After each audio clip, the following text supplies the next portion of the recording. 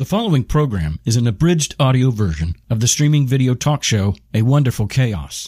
The hosts are Andy Chaliff and Bambos Dimitriou. The format is entirely casual, unscripted conversation. If you'd like to watch a live taping or participate with your comments in real time, subscribe to A Wonderful Chaos on YouTube, Facebook, Periscope, or Twitch.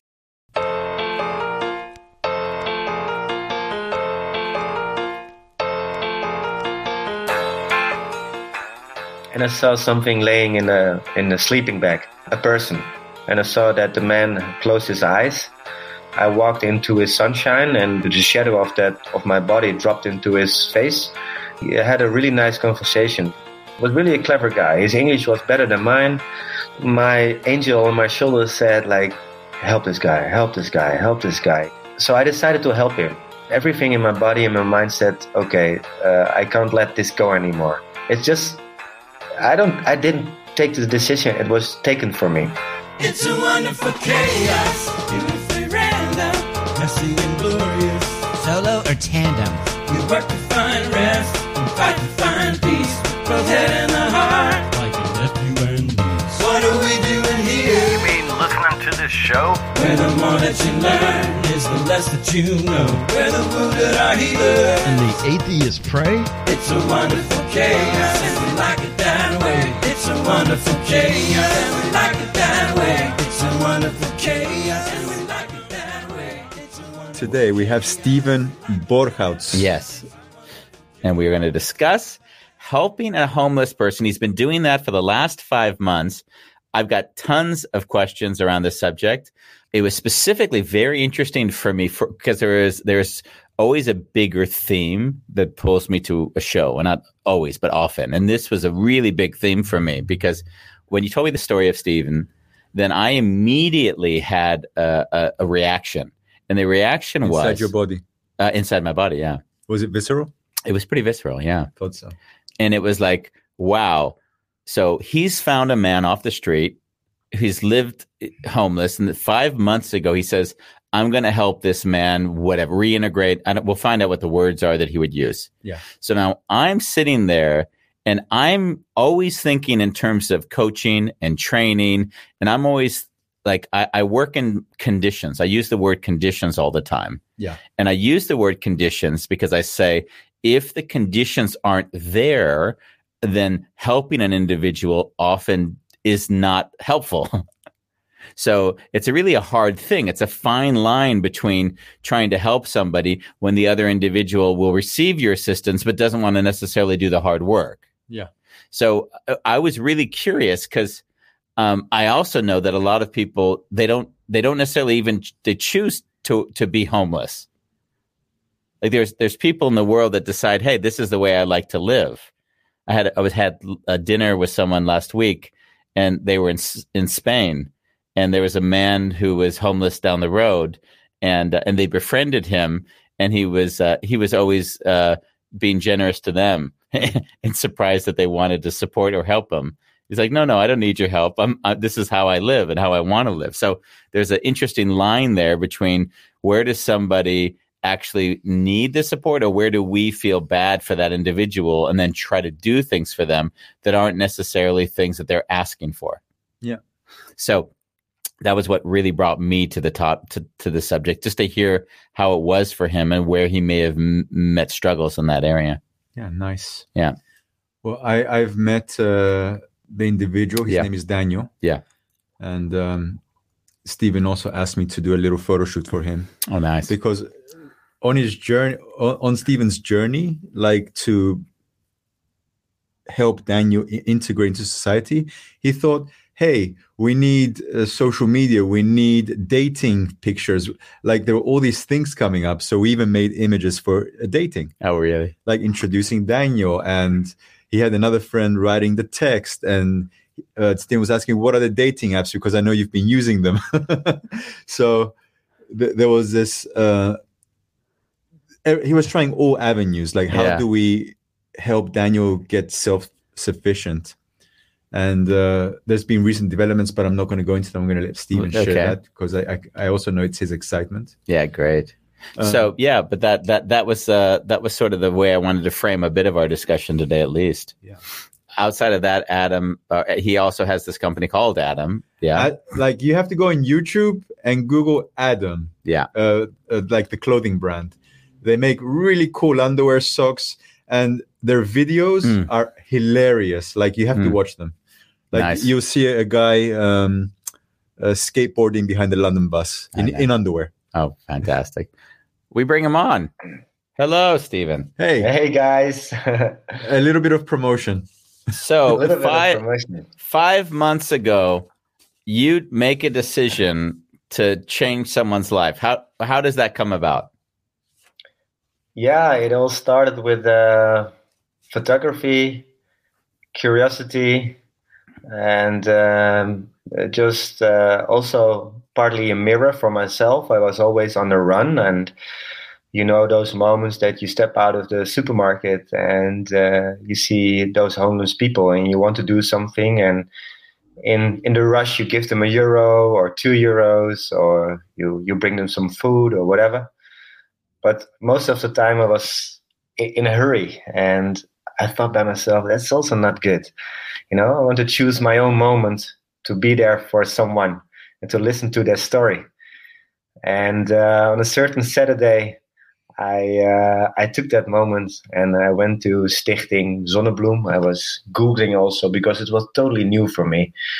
And I approached the guy, and it was a little bit, not fake, but it was a little bit a show from my side because I knew he was homeless, but I was a little bit too shy to say like, hey, can I write a story? Can I make a picture? I didn't know how to ask the first question. So it was kind of a little bit, not awkward, but more uncomfortable. And he said like, yeah, but I'm homeless. I was like, oh, really? Oh, I didn't know. So it was kind of, you know, and we got in conversation and we directly had a click. Directly, I saw like, whoa, this is special for him because nobody is doing this. And his face was full of tattoos, full of everywhere. And so he also had a kind of, I could say aggressive face, you know, like it was a little bit scary, I could say. Yeah. And you saw the wounds, you know. So it was also really, I saw directly like, wow, I want to capture this story. I want to make this picture. And of course, I forgot something with my HD mind. So I thought like, shit, I need to have the flash. And afterwards, I didn't use the flash anymore. It was too big. The production was too huge. It was not necessary. Just the right light from Mother Nature, and it was enough. But I wanted to do the first picture with a flash. Okay. So I thought like, shit, then I need to pack my stuff again. I need to go home. You know what? I fucking trust this guy. I said, you stay here with the gear, like everything. And I said, I come back. But it was also like, whoa, if I come back and everything is gone, that would be also funny. Anyways, so I went home and I took my flash. I came back. He was still waiting there, very excited. So the energy kind of built, and we co-created something together. And that was something really awesome. So he came into this, like doing this and doing that. And he was, I was asking him to pose a little bit and tell his story also in the meantime. So we, in between those moments, I was capturing his face and to get the real picture, to get the real story connected. And what I started to do is I put my phone on a memo, on a voice memo. So I was recording the whole thing because you lose all those important details. So afterwards, I write the whole story and I connect it. And I came home and I put my SD card in my laptop. I was like, oh my God, these pictures are beautiful. I had like, you know, this feeling on my skin. Goosebumps. Yeah, exactly, that word. And it was really, I directly felt like, okay, this is an itch. And whatever the direction will be, this is something I would like to do more. This is what I like to do in general in my life. When it feels good, I continue. If I don't try, I don't know. So to define my strategy, I always try. So, and there's no push, there's no whatever manager behind, should be purple, blue, black, whatever. It's our story. We created it together, and we decide kind of when and how we shoot it into the universe. And so I started with the first picture one year ago in February 2020. And it was a starting point of a lot of little adventures in the city center of Amsterdam. And that was just to help me understand, this project was bigger than this one individual, Daniel. Did you want to document homeless people and understand their stories, or was it only Daniel who you were interacting with? Not at all. Not at all. I was literally confused when I met Daniel, and I will come back later to it because in between I took... Daniel came in later. The first homeless person was not Daniel. Yeah, I got that now. Yeah. And for me, it was just, a person that listened to their stories, photography that I really like, writing stories, improve my English. It just simply felt good. So I continued, and mostly on Saturday mornings. It's quiet. I don't like big groups of homeless people because sometimes the situation is also pretty unpredictable. They stand behind you, and they have psychological problems sometimes. So, you need to be aware that it could be also dangerous. So, what I mostly like is face-to-face, one-to-one. Nice. What you're saying is on Saturdays, early in the morning, you would go and explore the city of Amsterdam, walk into a homeless person and interact with them, make pictures, record their story. That's it. That's it. Had you seen the homeless people that you were going to talk to before, or sometimes you never saw them before? Would it sometimes have been the first time you've seen them that Saturday morning? 9 out of 10, I just saw them, because to make an appointment with someone that lives on the street, it doesn't work out. Also, I don't like it. Like, hey, do we have tomorrow time and at 3:00? And then it just should be spontaneous. That's the most. But I guess way. what I meant to say is, like, there's like 3 homeless people that I know that basically panhandle Elandsgracht, where we are. So I know those 3 homeless people. When they're going to show up, I don't know, but I know they're going to be there every day. Is it sort of similar to that where you were at, or how was it the people that were showing up? Partly that, because sometimes I know them and I go to to the office, and I have other things to do also, because you need to have time for it. You need to have an hour at least. But the Daniel story, I didn't have an hour. That was also funny. But anyways, normally it takes a while, and sometimes they don't trust you. I approach them in a different way than in the first. And if you talk for them bullshit, if you don't come to the point, they don't trust you. So I say, hello, I'm Steven. I'm a photographer. This is what I do. Do you like it? Do you have a little bit of time so we can talk about it? That's also for a lot of people that are full in the mind with a lot of thoughts also. It's also a reason why they are on the street. So keep things clear and simple. So I learned also a lot from it. And also to be humble and to be grateful what you have. So also in my personal growth, it was really important. But of course, the most important thing is that you show those stories to the world, and those stories that are hidden, those hidden diamonds or pearls, or how do you name it, that we can learn from. And I'm curious about those stories. We have one question that came in from Bolalang, who's in South Africa. And I'm going to ask a second question to that. So you're talking about these stories. Were these stories being produced and published somewhere, or how were they being used? And then he asked as a follow-up, are those pictures that gave Steven's goosebumps published somewhere? Yeah. Well, I started an Instagram called The Homeless. And if you type Steven Borghouts, my name, you see those pictures.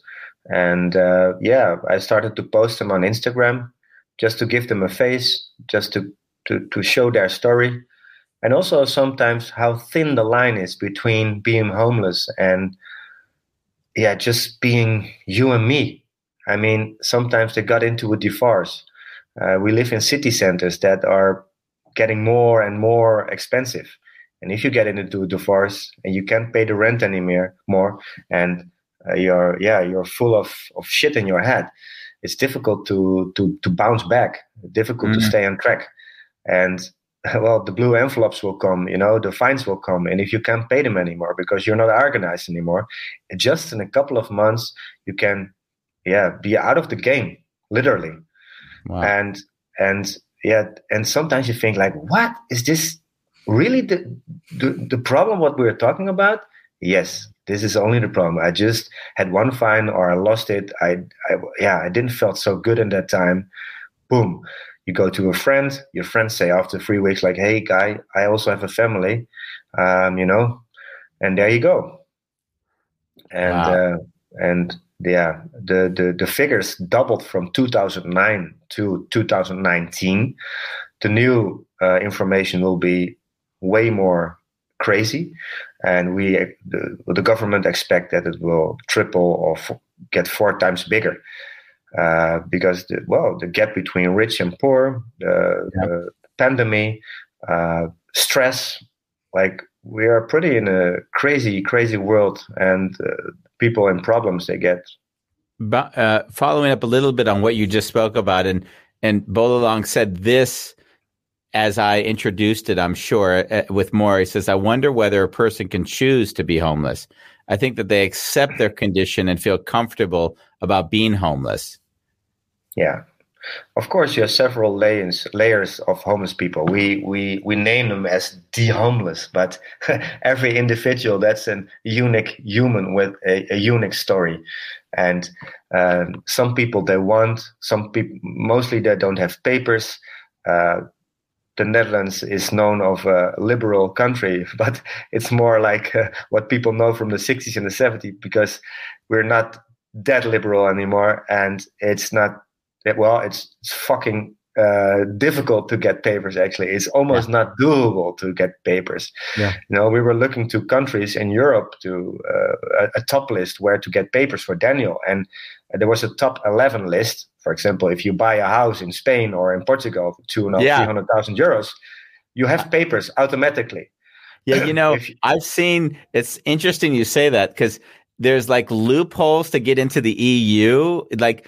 An American, there's a Dutch-U.S. treaty. So if an American wants to live in the Netherlands, they open a bank account. I think they put 5 or 10,000, and then you're here, no issue. But like, in the Americans in the Netherlands, you mean? Yeah, it's a Dutch-U.S. treaty. Yeah. But for example, my girlfriend she's from Canada. She's Canadian. And we need to have like a contract that we live together. It's not like a marriage, but something in between. Yeah. That's kind of was the only solution. But between the States and the Netherlands, it's simpler. Yeah. But for example, in Belgium, if you have a normal job and you have different opportunities, you can get the papers more easy than in the Netherlands. And then you thought like, okay, those countries they are laying next to each other. The Netherlands is not in that top 11. Oh wow! So it's very, very difficult. Yeah. So you now do the research. Do you find any way to get in papers? Yes. For example, you can start to study here, and the cheapest study is 6,000 euros in Utrecht and in Enschede on the technical study, and you pay 6,000 euros per year, and then they look every year for the situation and what exactly the elements are where they are looking for. It's pretty unclear, and you need to show that you have 11,000 euros on your bank account. Yeah. But you also can, I think, take it off again. So that's just for showing.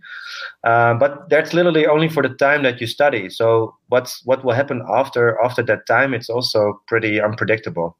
Wow. So it's not super sustainable. And what did you arrange for? I mean, we haven't actually gotten to Daniel yet. I think we're still kind of building up to that part of the story. So you're walking one Saturday and you meet Daniel. Would that be the case?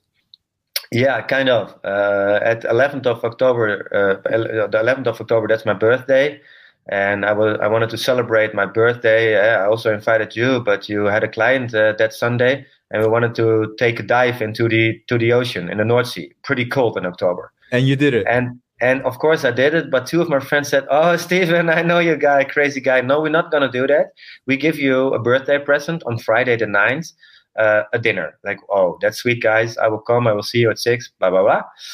And it was 5 o'clock. I was at home. I had plenty of time. I could do everything to be there on time. But something was saying inside, like, I need to make a picture before I go. And before I knew I was on my bike, I knew already I have too less time, because when I get into a conversation, I literally can't make it at 6 o'clock. But whatever, we will see. Yeah. And there was nobody. And I went to the Waterkant. It's a place next to the canals in the city center of Amsterdam. Round the corner. Yeah, around the corner. And almost I turned my back towards the water, and I saw something laying in the sleeping bag, a person. And I was looking around, and I saw that the man closed his eyes. And I walked into his sunshine, and the shadow of my body dropped into his face. And he directly opened his eyes. So he's kind of between sleep and being awake. And we also directly had a really nice conversation. We started talking about life really directly, really straight and clear. And like, I was a little bit surprised, because all those people that I interviewed and took pictures of that had big mental problems, really clear, and drug addictions, and it was difficult to follow their stories. And this was really a clever guy. His English was better than mine. So one of the first questions I asked, like, hey, I'm surprised, man. What do you do at the couch? You're clever. I think you don't use alcohol and drugs. What is your story? Well, I'm from Serbia, and I directly was touched, because 2 months before I biked from Zandvoort to Istanbul, and I went through Serbia. I saw everything from Serbia. I talked with the people. I slept at the countryside in my tent, and I saw everything from inside out.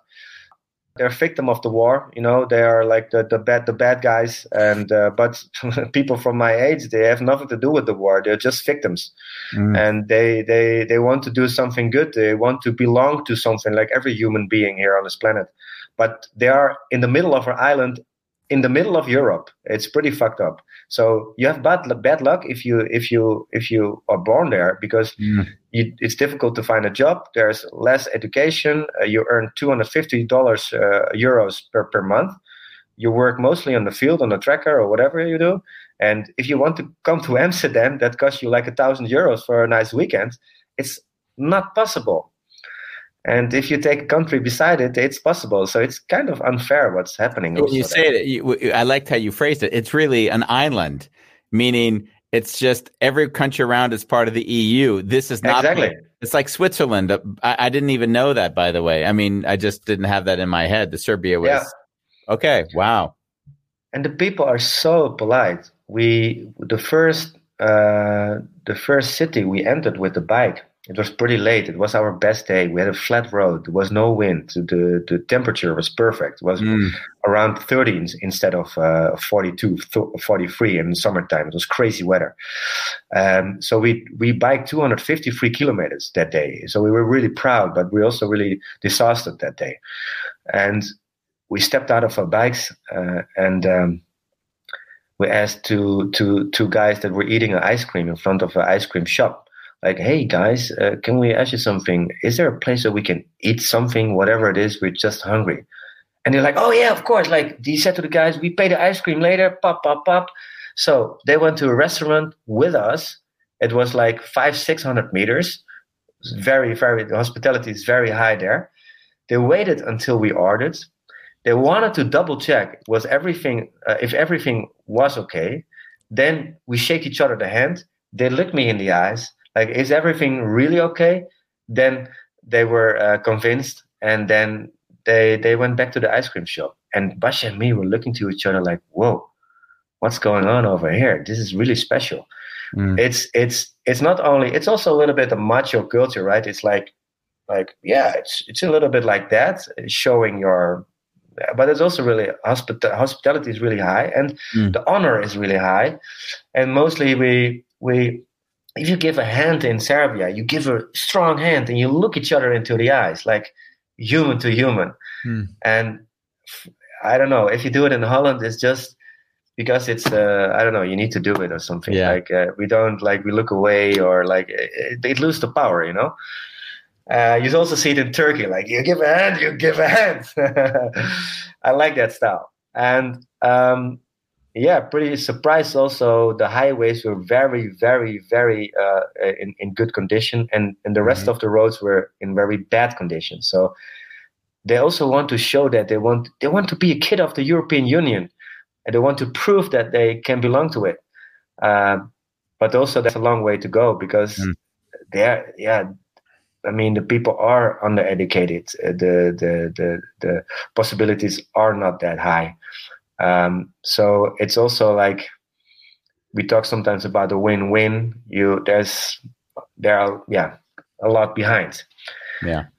So that's difficult to get on track if you are surrounded by countries that are doing really, really well. So now you're back with Daniel on the bench. Now you have the shadow, opens his eyes. You have a very good talk. What are the things that come out while you're having that talk? So what are the things that are different than all the other talks that you had? Because obviously you had a connection there that wasn't the same for others. Yeah. I almost, maybe you recognize it, that my angel on my shoulder said, like, help this guy, help this guy, help this guy. And then repeat. And it was so strong that I saw his mouth moving, but I didn't hear anymore what he was saying. I was, okay, fuck. Okay, let me check. 6 o'clock, shit, it's too late. Okay, first, hold on. I call the guys, listen, guys, I need to listen to this guy now, a homeless guy. I will come later. I know that it's a gift from you to me, but this has priority. Sorry, I see you later. I will call you later. Okay, boom, that's fixed. Now I focus on Daniel. So I decided to help him, and everything in my body and my mind said, okay, I can't let this go anymore. It's just, I didn't take the decision. It was taken for me. Yeah, I know. And on that moment, I was thinking, okay, how can I help him? What is the priority? And okay, he need warm clothes, wintertime. One of my friends, he's in production of Scotch and Soda, a big clothing brand from Europe, from Amsterdam. I called him like, hey guy, winter jacket, a nice jeans, this, that, everything was fixed in just a split second. Okay, Sunday, my birthday, don't give me stuff. I have enough stuff, and second, we need the money for Daniel. Boom. Okay. But when the money is empty, maybe I need more people also to help him out, and also to have like a kind of stream of money to help him out. Why do it together? Because I directly saw everybody wants to help, but didn't know how. So if I can show how, we can do it together. Simple. Make it flat. There is like a need and a demand, and something what we can help. Yeah, a person in this case also. I brought some people together, and we just started helping Daniel. And I was thinking, I need to get him from the street yesterday. And I called a good friend, Steven, same name as I have. And I asked him, like, hey, that studio that you're living in, are you still there? Or sometimes you're in a different place? He's like an artist, huh? He said, Steven, yeah, okay, I have 1% telephone. It's on the speaker, and it was a little bit chaotic. And Douwe Bob, maybe you know Douwe Bob, he's a famous artist from the Netherlands. And he took the phone. He said, Steven, come with Daniel to my boat, big boat, somewhere in the east of Amsterdam. And maybe we have something for him. And I was like, what is this fucking happening? Wow. So I was like, yeah, So I called Daniel. Daniel, he had a phone already. I said, Daniel, we can come to Douwe Bob's place. And Daniel was a little bit flabbergasted. Sometimes he needs to get used to changes, Now, I pick you up. He said, yeah, but I'm lunching now. He said, doesn't matter, lunch later. Come on, once in your lifetime. And we went to Douwe Bob's place, and Douwe Bob opened the door. And he's a really cool guy. Stepped out of the door, looked Douwe Bob into the eyes for 10 seconds. Daniel was a little bit like not so comfortable with it. Took the key out of his pocket. Here, he said, your new house. I was like, wait a second, what's going on? Really? And of course, tears in my eyes. And it happened on the 20th of October already, 11 days after the 9th. We had money, we had clothes, we had a roof above his head. And Steven was a connector. We drank a couple of beers. It was for him also overwhelming almost. So literally from the street, like pop, we had a house for him, like a luxurious house also. It was an apartment that normally he rents out for Airbnb, like that type, like a hotel type. And he was like, holy shit, that's amazing. And 2 weeks later, Steven died. The key between Daniel and Douwe Bob, that was really, really heavy and strange and also beautiful at the same time. You know, that this thing that he did, it was the last. You say in Dutch, het stokje, you know, the last thing you give further in life. It was so powerful. Was that expected or was it unexpected, his death? Unexpected. It was a heart attack. How old is this? 59. Oh, okay. Yeah. Steven Prinsen has beautiful poetry, beautiful paintings, and he was sitting in his atelier studio, drawing, drinking a beer, smoking a cigarette, and then he didn't felt so well. We think he put off the cigarette. You saw it because it was only like one suck, and then it was bent into the ashtray. Yeah. And then he was laying at the couch, sitting, really peaceful. Oh, wow. He died in his harness, almost.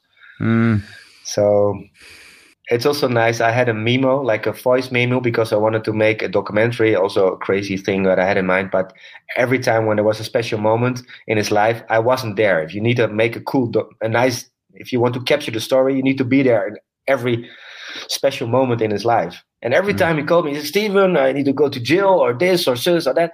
And every time I'm in Germany, like, no, I missed this situation. Yeah. Like on a certain moment that I decided, like, okay, this is not going to work. But on a Sunday morning, I wanted to capture some more insight. I wanted to capture the story to start this project. It was still on my phone. And I put this memo on, I made a podcast of it.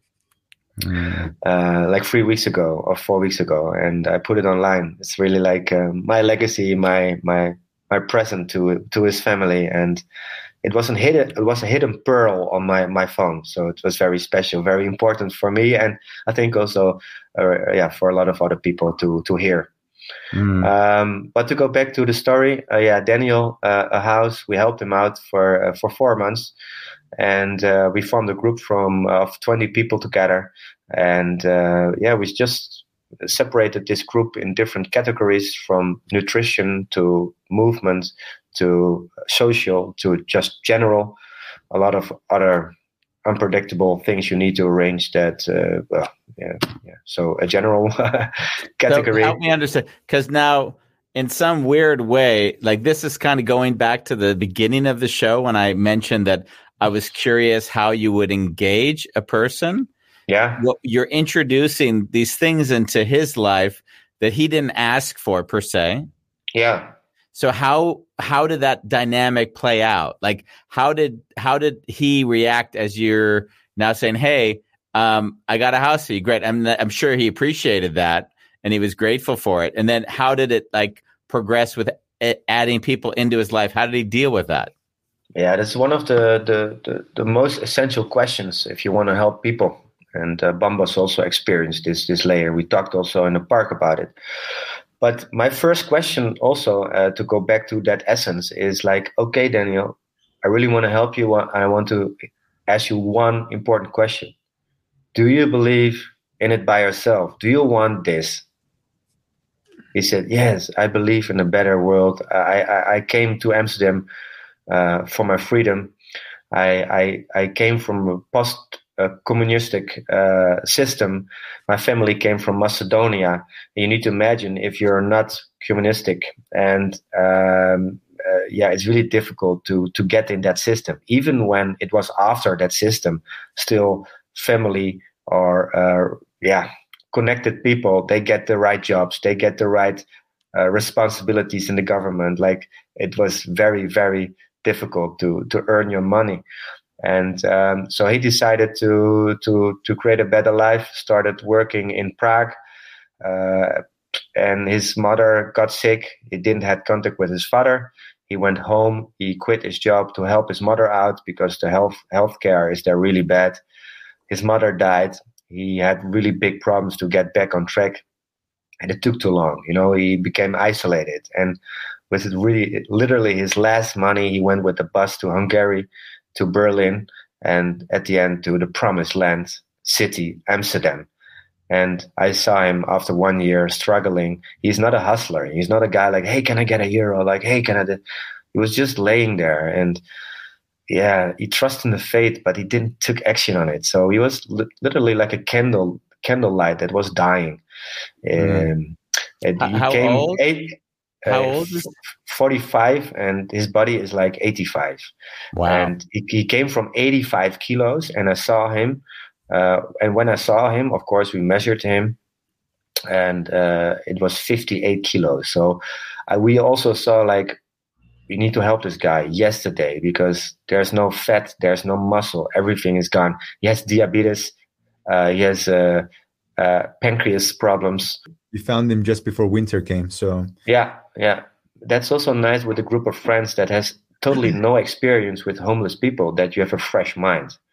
That you don't have all those experiences important, but also it can make you blind and narrow-minded. Yeah. So all of a sudden you have 20 people helping Daniel. Not suddenly. It became also, I wanted to test also, because I know that I can convince people. I'm enthusiastic, and people around me can step in because they like me or whatever. Like, it's really close and warm lead, right? If you see it from that perspective. So I wanted to test, is it possible to make this group bigger outside of me? So there was a guy, he also transferred some money. I know him, but his friends don't know me so well. A little bit far away, or some people even don't know me at all. So I asked him, maybe it's nice because you're a yoga teacher to teach him some yoga. And the week after he came back, and the week after he came back. So I saw that he was, from his inside, motivated to help that person. A lot of people want to help, and after one time they're gone. Like, it's nice that you help, but it's about repeating. That's the power of repeating your actions. That's if you give a person €5, he buys cigarettes. It's nice, but you don't help him out for the long term. Yeah. And he did that. So I asked him, this is interesting. I just want to ask you, I know that you're a busy businessman. You have your fingers in different pots, and all of a sudden you have this new project. You have 20 people, and you have Daniel. Like, what was some of the challenges that you faced that you weren't aware of when you went into this endeavor? Yeah.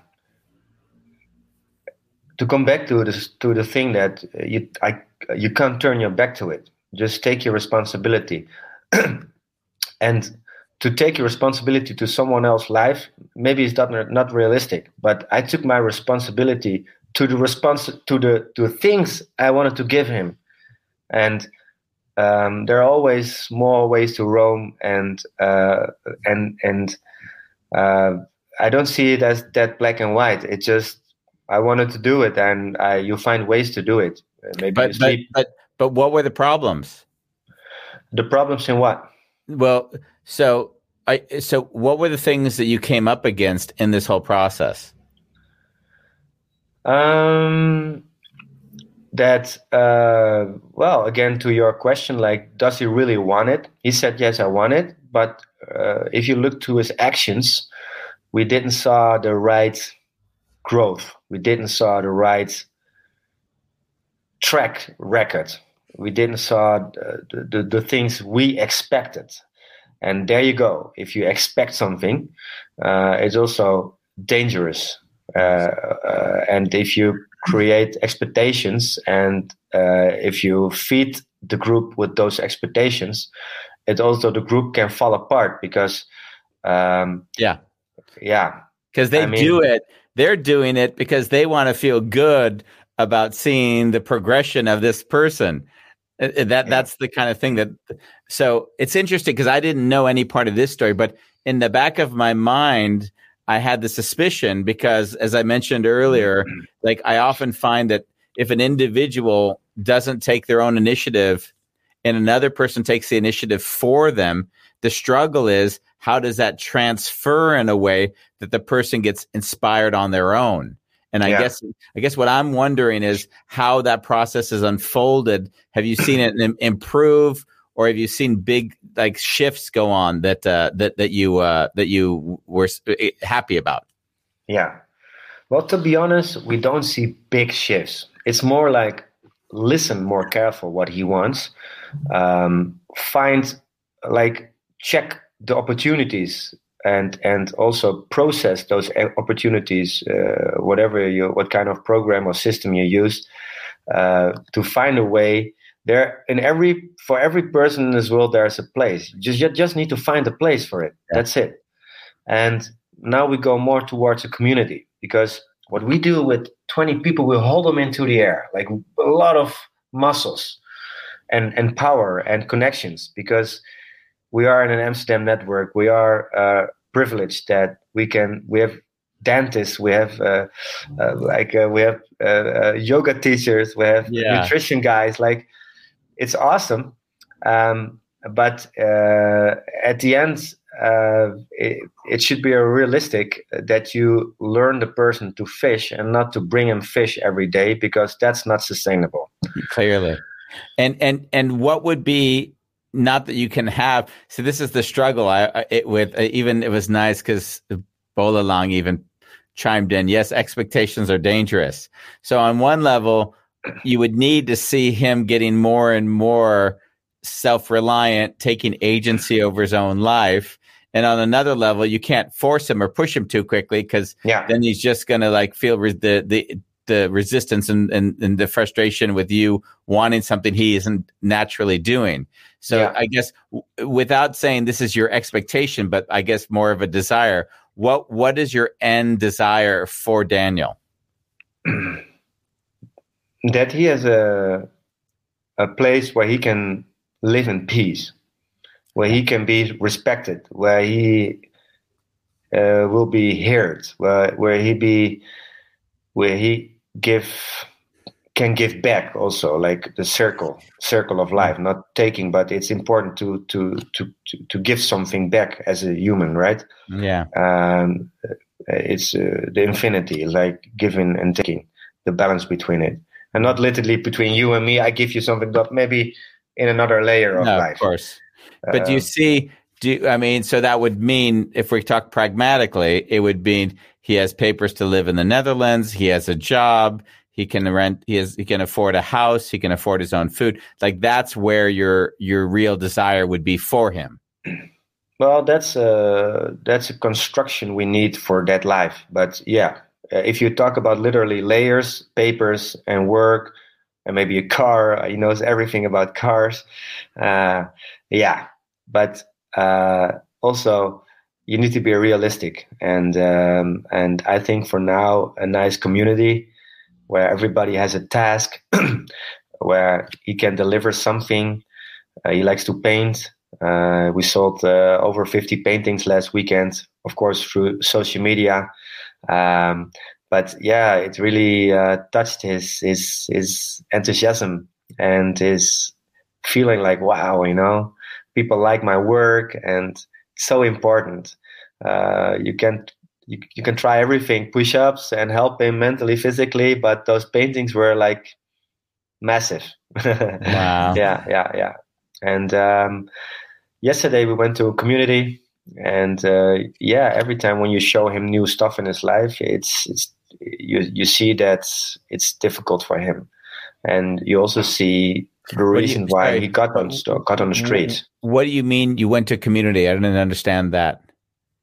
Like a cloister. How do you say it in English? A place where monks. Monastery, yeah. Okay. So, and it's a mixed monastery. So also people that don't believe or not religious, that are not religious, are welcome. Mm-hmm. And it's a system. It's not is not depending on the government. It's working on its own. I really like that, and it's hands-on. It's you need to deliver something also. And his physical condition is not that well. I mean, we can check out. We can find out if the paintings are something, what we can do in exchange or something. But we need to figure out. And we saw some doubts also from his side. But sometimes, and that's to come back to the story of like, yeah, he really needs to want it. But the thing is also sometimes you don't have an option. Sometimes you need to make a little bit the decision for him, and also translate it like, "Hey, brother, this is the best for you now. We put you for 5 months now with 20 people into the air, but if we let you go, you're on the street tomorrow again. Be realistic. We need to find a way where you can recover, where you can, heal, and maybe not. Maybe you stay there, but that's also life. But not on the street." And you need to be a part of a community, whatever. If it doesn't matter if it's somewhere in the city center, a family, but our system with the group of the friends that are helping him,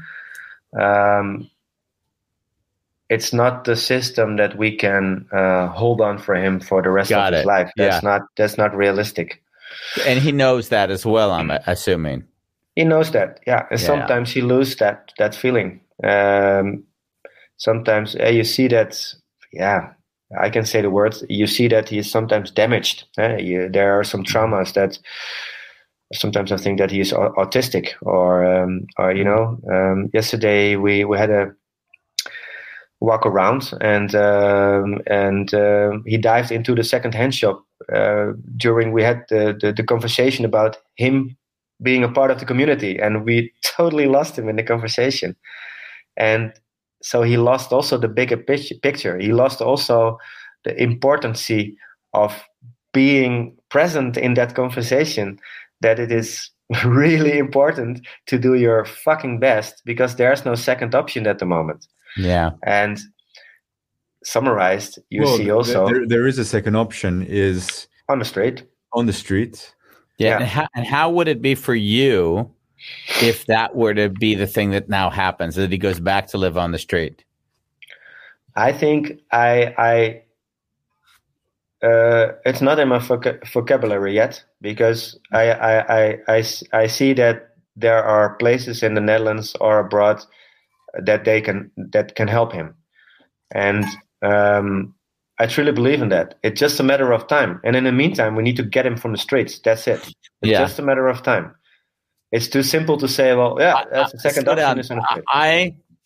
I just want to say first, as you speak and as I see how you respond to these questions, I just love how you're engaging the whole subject.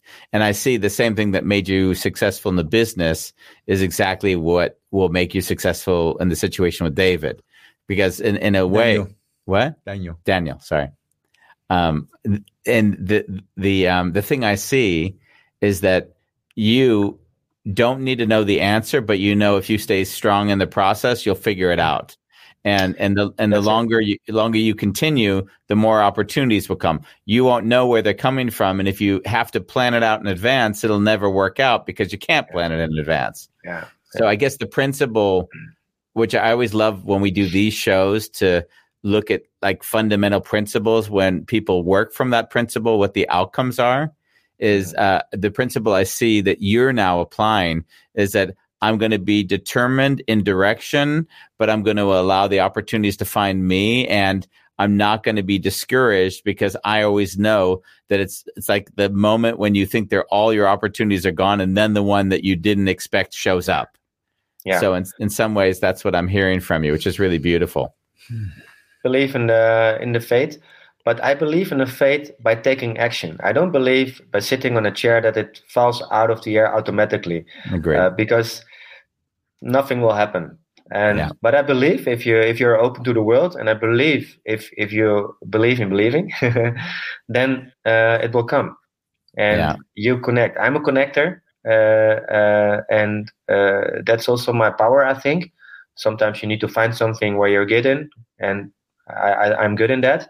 And I can connect people. I can bring people together on the same purpose, and I see it really simple.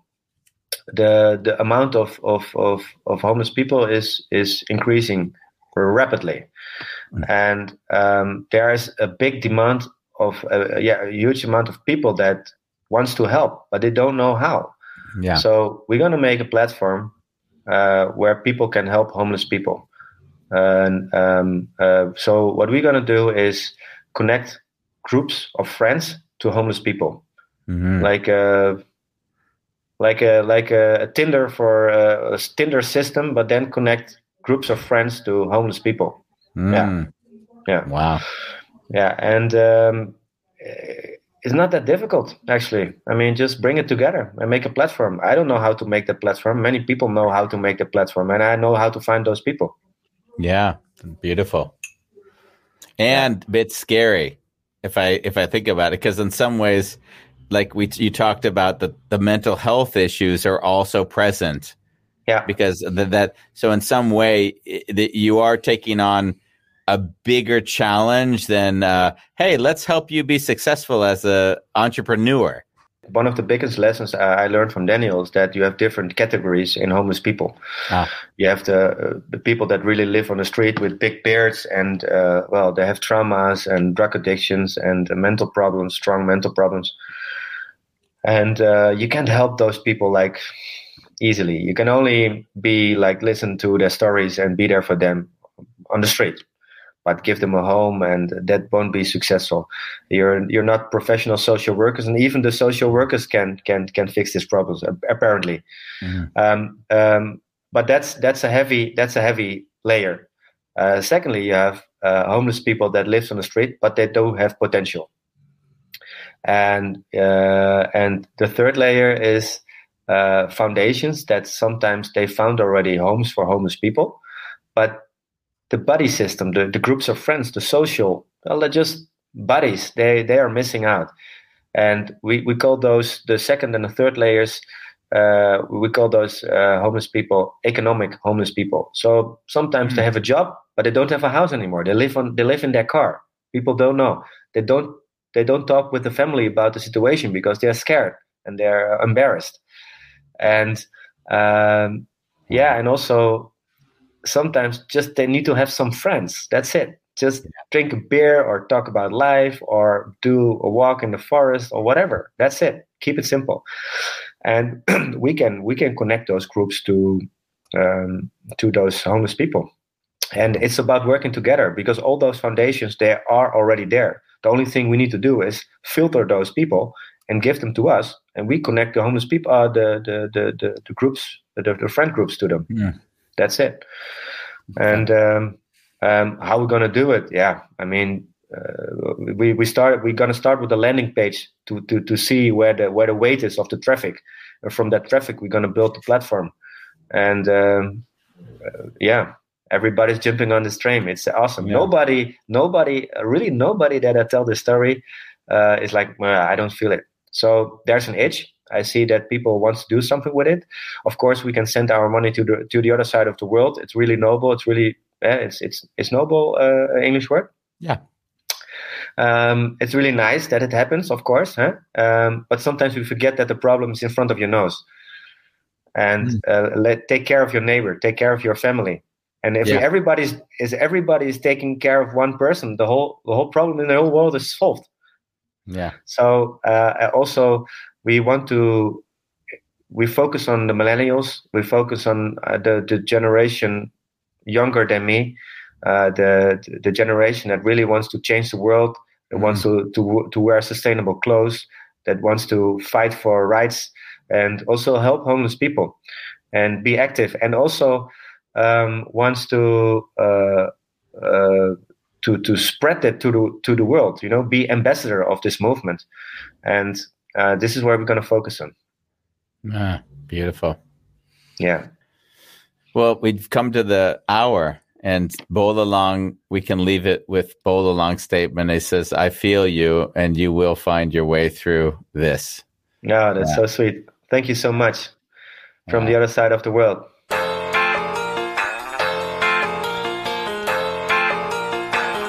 It's a wonderful chaos. We like it that way.